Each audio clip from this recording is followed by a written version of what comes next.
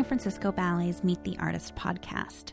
In this episode, you will hear Claire Sheridan in conversation with principal dancer Teet Hellemets.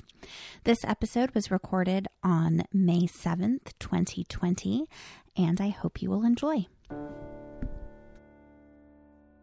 Welcome to San Francisco Ballet's virtual Meet the Artist interview. My name is Claire Sheridan, and I'm here today with Teet Hellemets. He's a dancer with a San Francisco Ballet, principal dancer, and I'd like to welcome you, Teet. Hi, everybody. Now, Teet was born in Estonia, and he began his career with the Estonian National Ballet, danced in England with the Birmingham Royal, and then he joined San Francisco Ballet as a principal in 2005. So happy 15-year anniversary. Oh, thank you so much. Now, normally I'd be interviewing you in front of the stage at the War Memorial Opera House before a performance. But due to COVID-19, the Opera House was suddenly closed on March 7th, almost 9 weeks ago, and the shelter-in-place mandate went into effect. So, Teet, I'd like to ask you, how did you feel when you found out that San Francisco Ballet had to cancel its 5 remaining programs this season? That's almost 40 performances, I believe. Yes. I think the best way I can explain it is like somebody pulls the carpet out of your feet, below your feet. It was devastating. What tends to happen is we sort of build up the resistance throughout our year, and we train vigorously to keep up the energy that it's going to take to last for 5 months of the year and dance constantly and on your top form. And so you're saving these pockets of energy and you just containing it. You don't release it all at once. You're just containing it, and so that you can slowly get through the whole entire season. And when we heard that evening when we opened up, which I was very fortunate to be part of that show. I danced Greenleaf. I was a partner for Yuan Yuan Tan. And Midsummer Night's Dream. That was a Midsummer Night's Dream, yes. And at the end of the show, we were told that, in fact, we're not going to be continuing. And you could just see that kind of shock in everybody's faces, and the same feeling, like exactly what I was experiencing, that kind of feeling, wait a second, is this for real? Is this really just happening? I was really just asked to leave the theater and not be here. And it was just such confusion and loss and sadness and just questions. Well, now that we're 2 months in, what are you missing from your professional life right now? I miss that kind of day-to-day interaction. I miss the training. I miss being able to move and not just be confined in a small place. I sort of feel like when you catch a firefly and put it in a jar and you just kind of like bounce up against those walls. I mean, it has its own charm, certainly, and it's fun at times, and I just laugh when I kick furniture, when I do Krav Maga, or when I dance. I just try to look at the positive side, but I certainly miss moving big. That is the one thing that I really love about San Francisco Ballet is their studio size, and their stage is so huge, and you can really just expand yourself through your dance, and I just miss that. I understand that your daughter Chloe did get a chance to perform with you in Midsummer Night's Dream before the run was canceled. Can you talk about that a little bit and her training? Oh, yes. Thankfully, she got to perform that same day that we did our opening night. She got to perform as a page boy for Titania. And it was an early show. It was a 10 a.m. show, 10 a.m. or 11 a.m. show. And we had to get up really early, and I got her to the theater, and I was doing Theseus myself in that show. And then in the evening show, I did Greenleaf, and I saw it, and she did amazingly. And I was so glad that she had that experience, because also during the Nutcracker, she got to be one of these little kids in the second act with Mother Ginger. And so it was a big deal for her to have 2 shows in 1 year. How old is your daughter? She turned 10 years old in January. So what are you learning about being a dad to a 10-year-old? It's fun. It's really fun. I actually, I have to say that during the season, usually I don't get to be at home very much. I am mostly tied to the opera house, and my rehearsals start in the middle of the day and end up going until 11 o'clock in the evening. I miss my family a lot during the season, and so now actually having during this time to be with my family, it's sort of a gift. And how are you and Chloe staying in shape during this stay-at-home? Well, but the great thing is that it didn't even occur to her once that she couldn't do ballet. So I immediately realized that I anticipated that this might be a longer wait. And so our stage managers, I spoke with the stage manager, and I got a ballet bar and took that ballet bar home. And Chloe right away was interested in doing ballet class, and now we have ballet floor, thanks from San Francisco Ballet. And Chloe has been taking, the day we stopped, she's been taking ballet class every day. I think there's only was 2 days that she took off the entire time. She's been taking the class the entire time. And these are virtual classes offered by the San Francisco Ballet School? Yes. And when they're not offered ballet classes, we do our own. Uh-huh. You and your wife, Molly. Yes. With a former dancer. We trade off. Mm-hmm. You know, San Francisco Ballet has been offering classes online, the school has, and also company class has been streamed. I've got to give kudos to the ballet masters and to dance teachers all over the world who have made their classes virtual and adapted them to fit into the dancer's living room or dancer's kitchen. And, you know, training and teaching this way is no easy task. And I just want to say God bless them, because I'm sure, like you mentioned, there's been a lot of chairs kicked over and people falling over sofas and so forth. But they're all trying so hard to make it work. Nevertheless, Tita, I was wondering if you could give some words of comfort to serious young dancers who are really nervous about this interruption to their in-studio dance training. Yes, I actually have to say the same thing about the teachers too, because they have been extremely accommodating and keep advising us to be safe and not do things too much. And it is certainly a new learning curve for everybody. But what I could say for the students is I know that this time is very uncertain. We don't know when we're going to be back. Even us professionals, we don't know what we're going to be back, but especially to the students who are just starting out, who have job offers or we're waiting to hear about the contract. This is a very scary time, but trust your mentors, trust the teachers. They will give you the best training that you need, and they will support you. And at the end of the day, eventually this is going to stop, and you will get back into the studio, and you will see, even if you feel out of shape right now, or maybe not able to know, even if you are in shape, you will see that the energy of the group will lift you up. You will feel lifted, and you will be able to move again.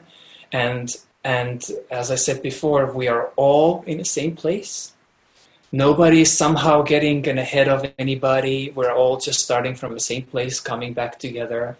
And you will see that it's the group energy that is going to lift you up again. And within a month or so, you won't even feel the difference anymore. Thank you for that. So how else are you spending your time these days? Well, I take a class every day, and it just depends on, my floor is very, very hard, and I can't take the camera outside. Some people have told me, maybe you should just take it outside, in sneakers, jump around. I have a slope in my garden, and I can't do anything on that slope, and nor do I really want to. And in the living room, so I have to take a 1 day off, sort of, to keep myself and so that I don't break, basically. Yes. But I have actually, in 2 weeks, I'm gonna try to present my thesis. I am taking I'm getting my MFA from the Academy of Arts University, and it's in 3D animation. And I have to present it in 2 weeks. So right now I'm in a process of getting my thesis book together and supporting materials. And hopefully, if I do this well, I will get my MFA. Congratulations. Academics has always been important to you. You've been involved in many, many things. You have diverse interests. I know you've done art installations, and you've done work with nonprofits, and you've gotten your BA through the LEAP program. So it's very difficult to dance professionally and also be involved in all these academics.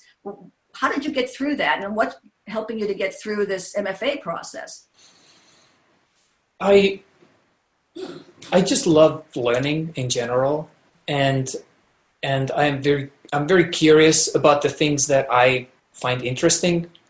So I want to experience them firsthand. Like, for instance, I love film in general, and through the Academy of Arts, I've had the fortune to learn all about there is to learn about film, of how to create film from beginning till the very end, and the process of filmmaking in general. And also, I love animation. My daughter watched her whole entire childhood 3D cartoons, and I never really appreciated what it took to actually do a 3D animation.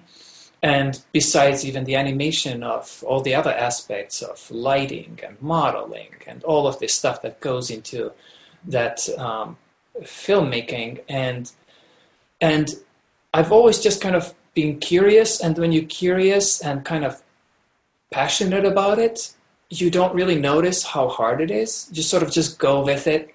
And I've been dancing professional for 24 years now, so I know that the performance aspect is not going to be a reinventing, or I have to somehow give up everything to focus on it. In my earlier career, yes, I did have to focus on it. I did have to put my 100% into my performance.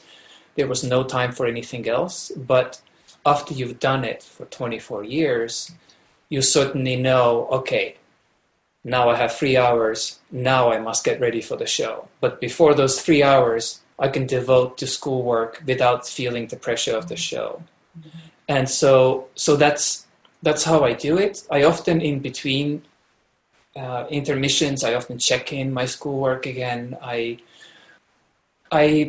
keep busy, and it also keeps my brain sort of healthy and functioning.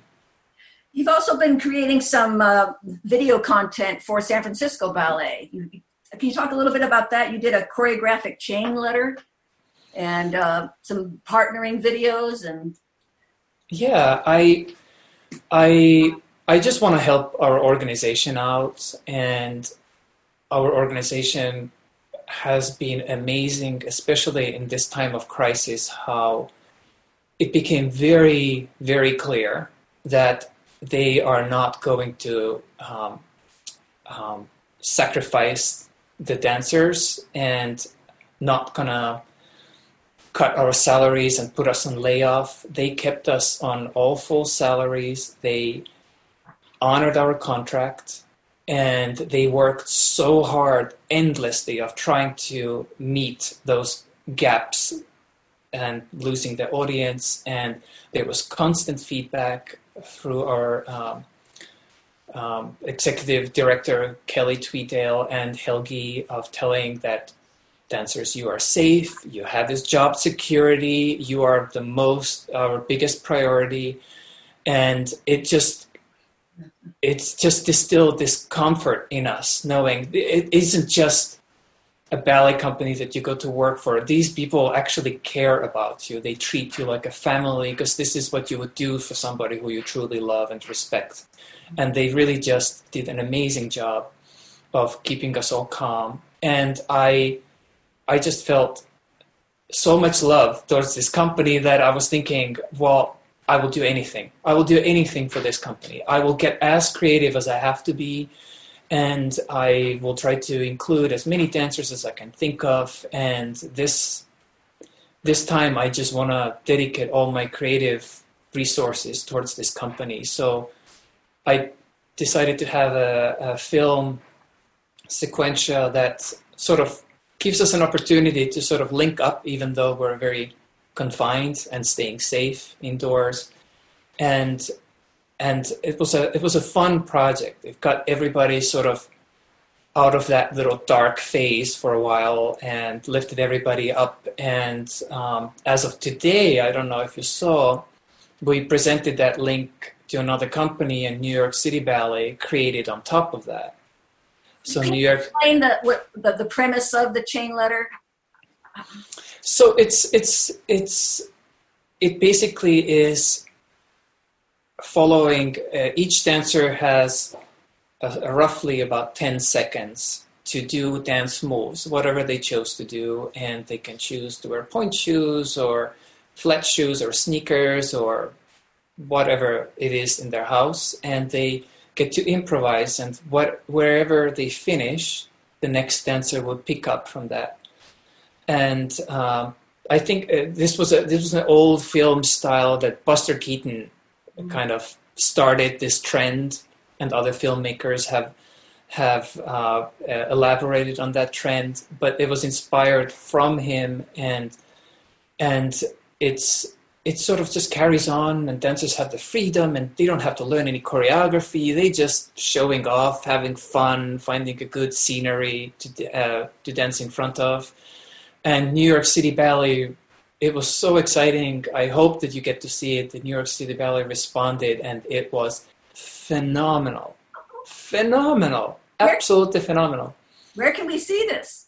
This is right now up on social media. It's just came up today, the 7th of May, and it's on New York City Ballet social media as well. And it is Sequentia, and it's full of energy. And besides of our principal dancers, you get to see New York City Ballet principal dancers. Just to mention a few, like Ashley Bowder, Tyler Peck, Sarah Mearns. Yeah. Fantastic. Well done. Mm-hmm. Here's a general question. We were talking about going to school.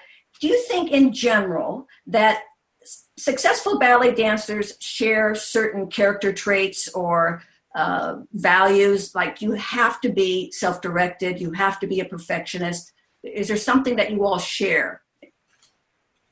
I think that we understand the value of hard work. Mm-hmm.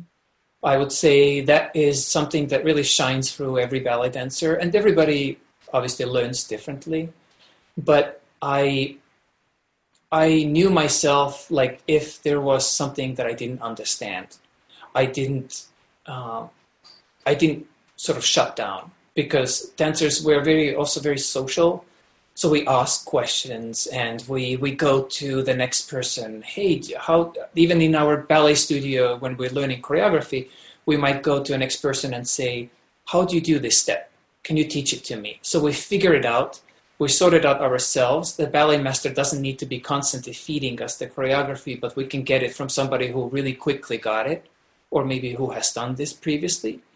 And they share the information with us, and we can all move together as a group forward. And the same thing sort of happens, I feel, in students, ballet dancers who become students later. They just constantly push forward, constantly find a way to get their work in.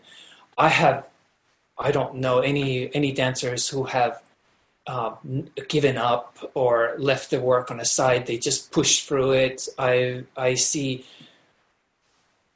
I always study between rehearsals and performances. The same thing happens with everybody. Our lounge in our ballet is filled with books and people on the computers working away on their papers, and it's really refreshing to see how many young dancers are curious about learning and educating themselves. It's fascinating.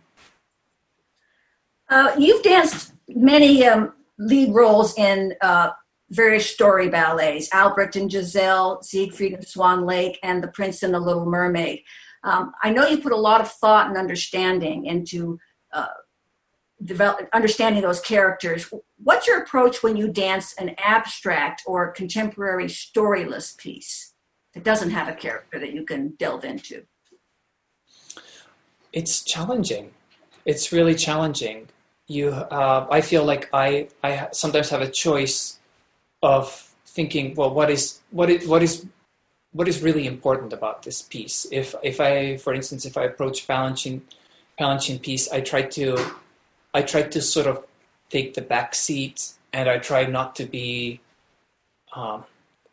pushing my idea forward. I try to give the jewel of the ballet is my partner. She's in front of me, and I try to present her as best as I can. Really just devoting to all my attention towards her and sort of trying to hit the same lines or same angles behind her so that I almost disappear. And I try to do that because I feel like it's, especially, I just make this choice that it's not about me. It's really just our unison coming together, and she is really just what you see most.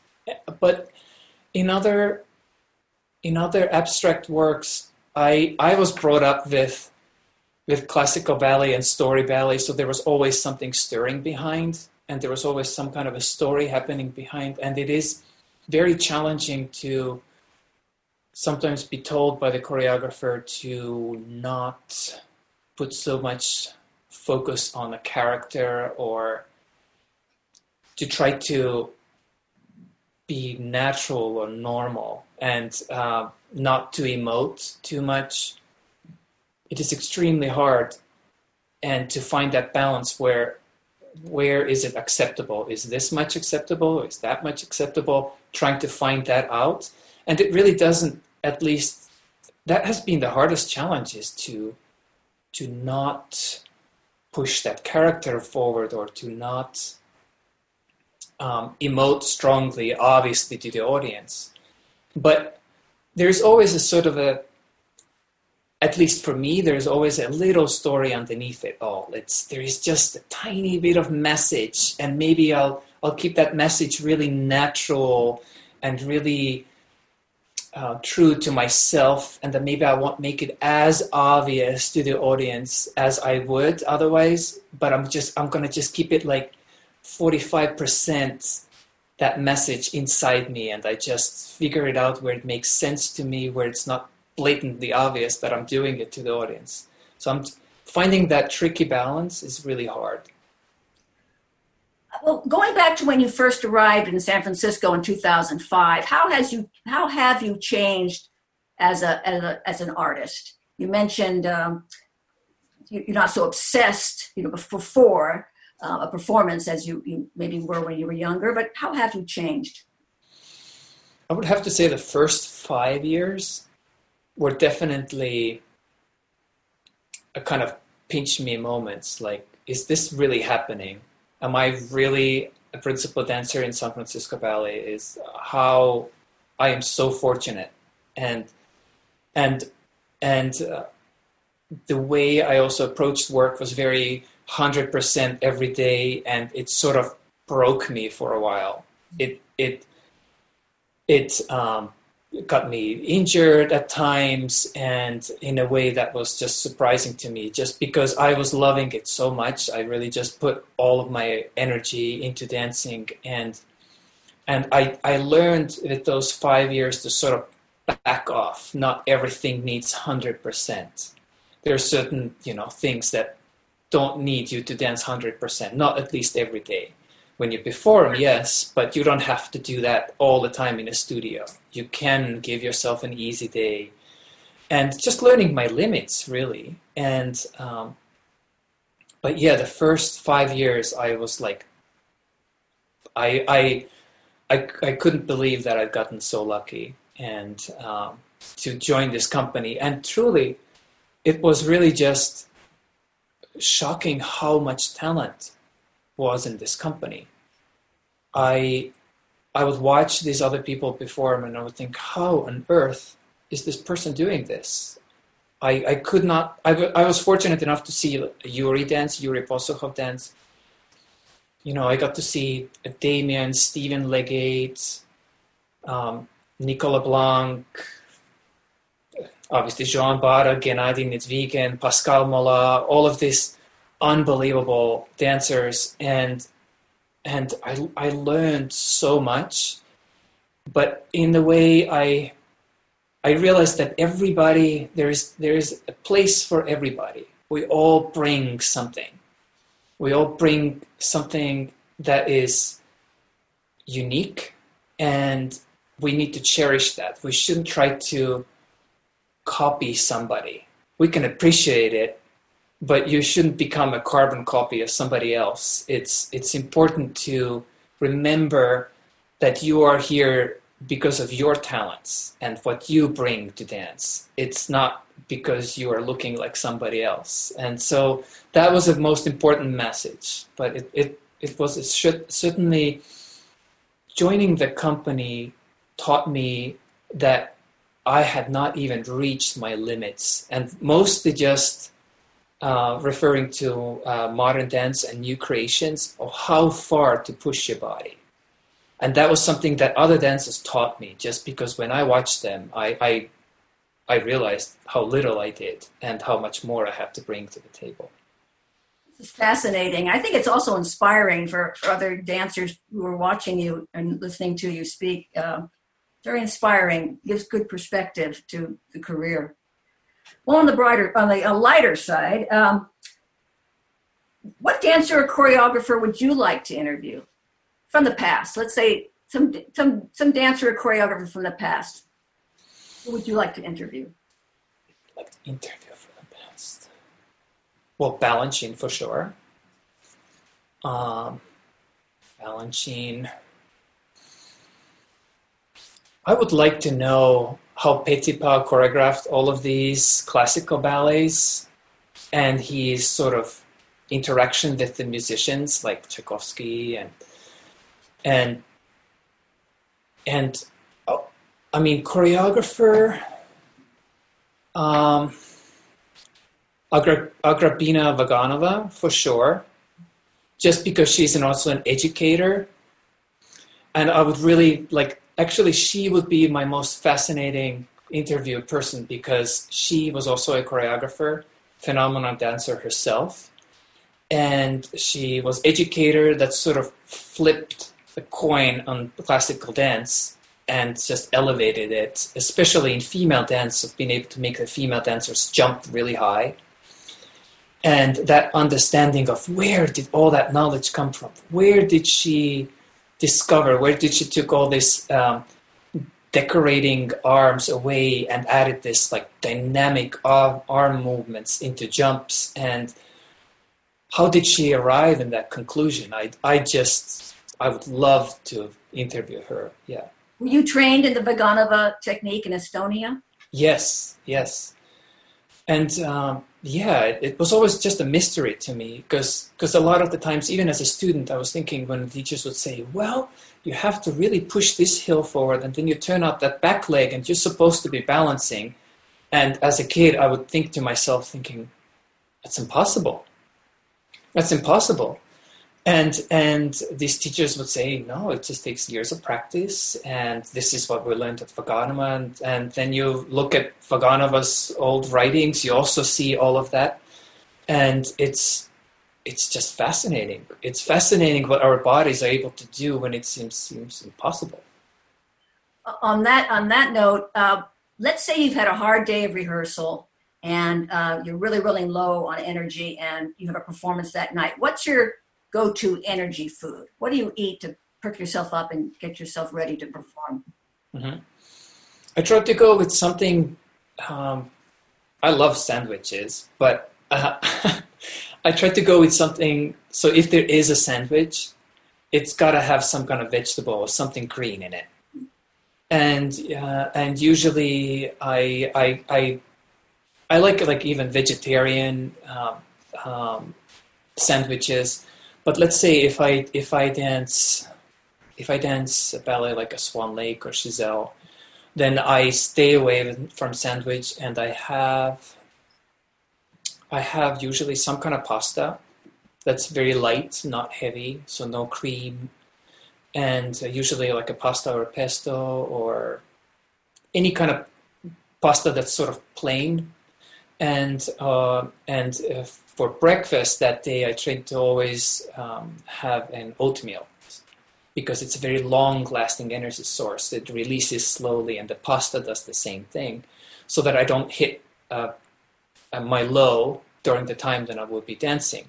And most of the time when you be dancing it was so funny. I remember this so vividly, thinking we were doing Swan Lake and it was edging towards 9:45, and I was thinking, okay, I'm going to be doing my solo soon. And my body is, your brain starts producing melatonin around 8 o'clock. It starts to slow you down. Usually your heart rate goes up. And so you start feeling like sort of like panicky.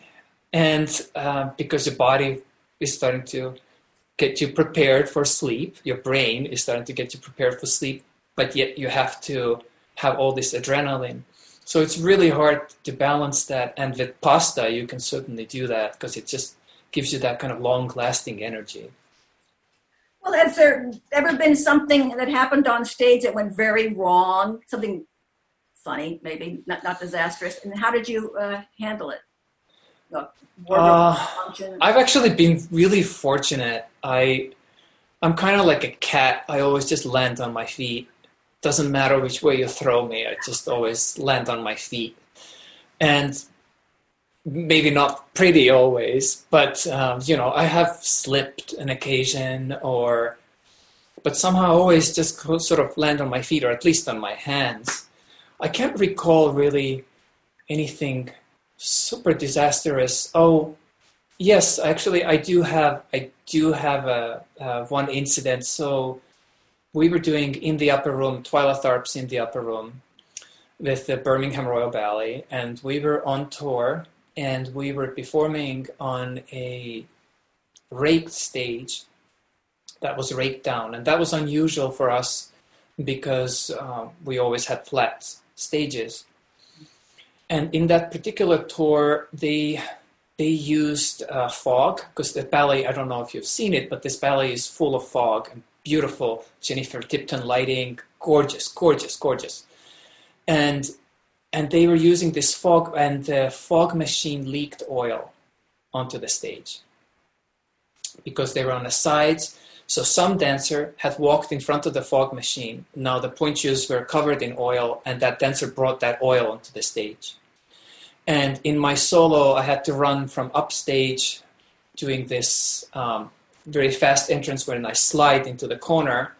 And because it was raked, my foot just came off the ground, and I slid all the way off the stage into the wing underneath the stage manager's feet. All the way, crashed underneath her feet. And within like a split second, I was back on the stage.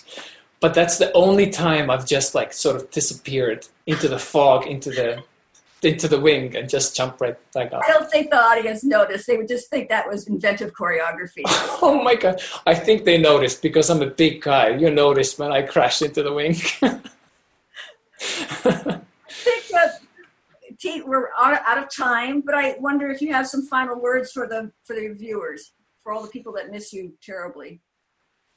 Well, I miss our audience. I really do I miss hearing the applause. I just watched a opening night show of the Midsummer Night Dreams, and just hearing you all cheer out there and clap, and it's that's what we live for. That's what we enjoy. That's why we dance. We dance to share our art form with you and bring you on a journey, and release you for a couple of hours from the daily routine and make you believe that there is magic and alternate universe, and just share it with you all. So I miss you a lot, and I really hope that you can support San Francisco Ballet and look at all these wonderful interviews and share their content, and we'll be back soon. We'll be back, and we'll be back stronger.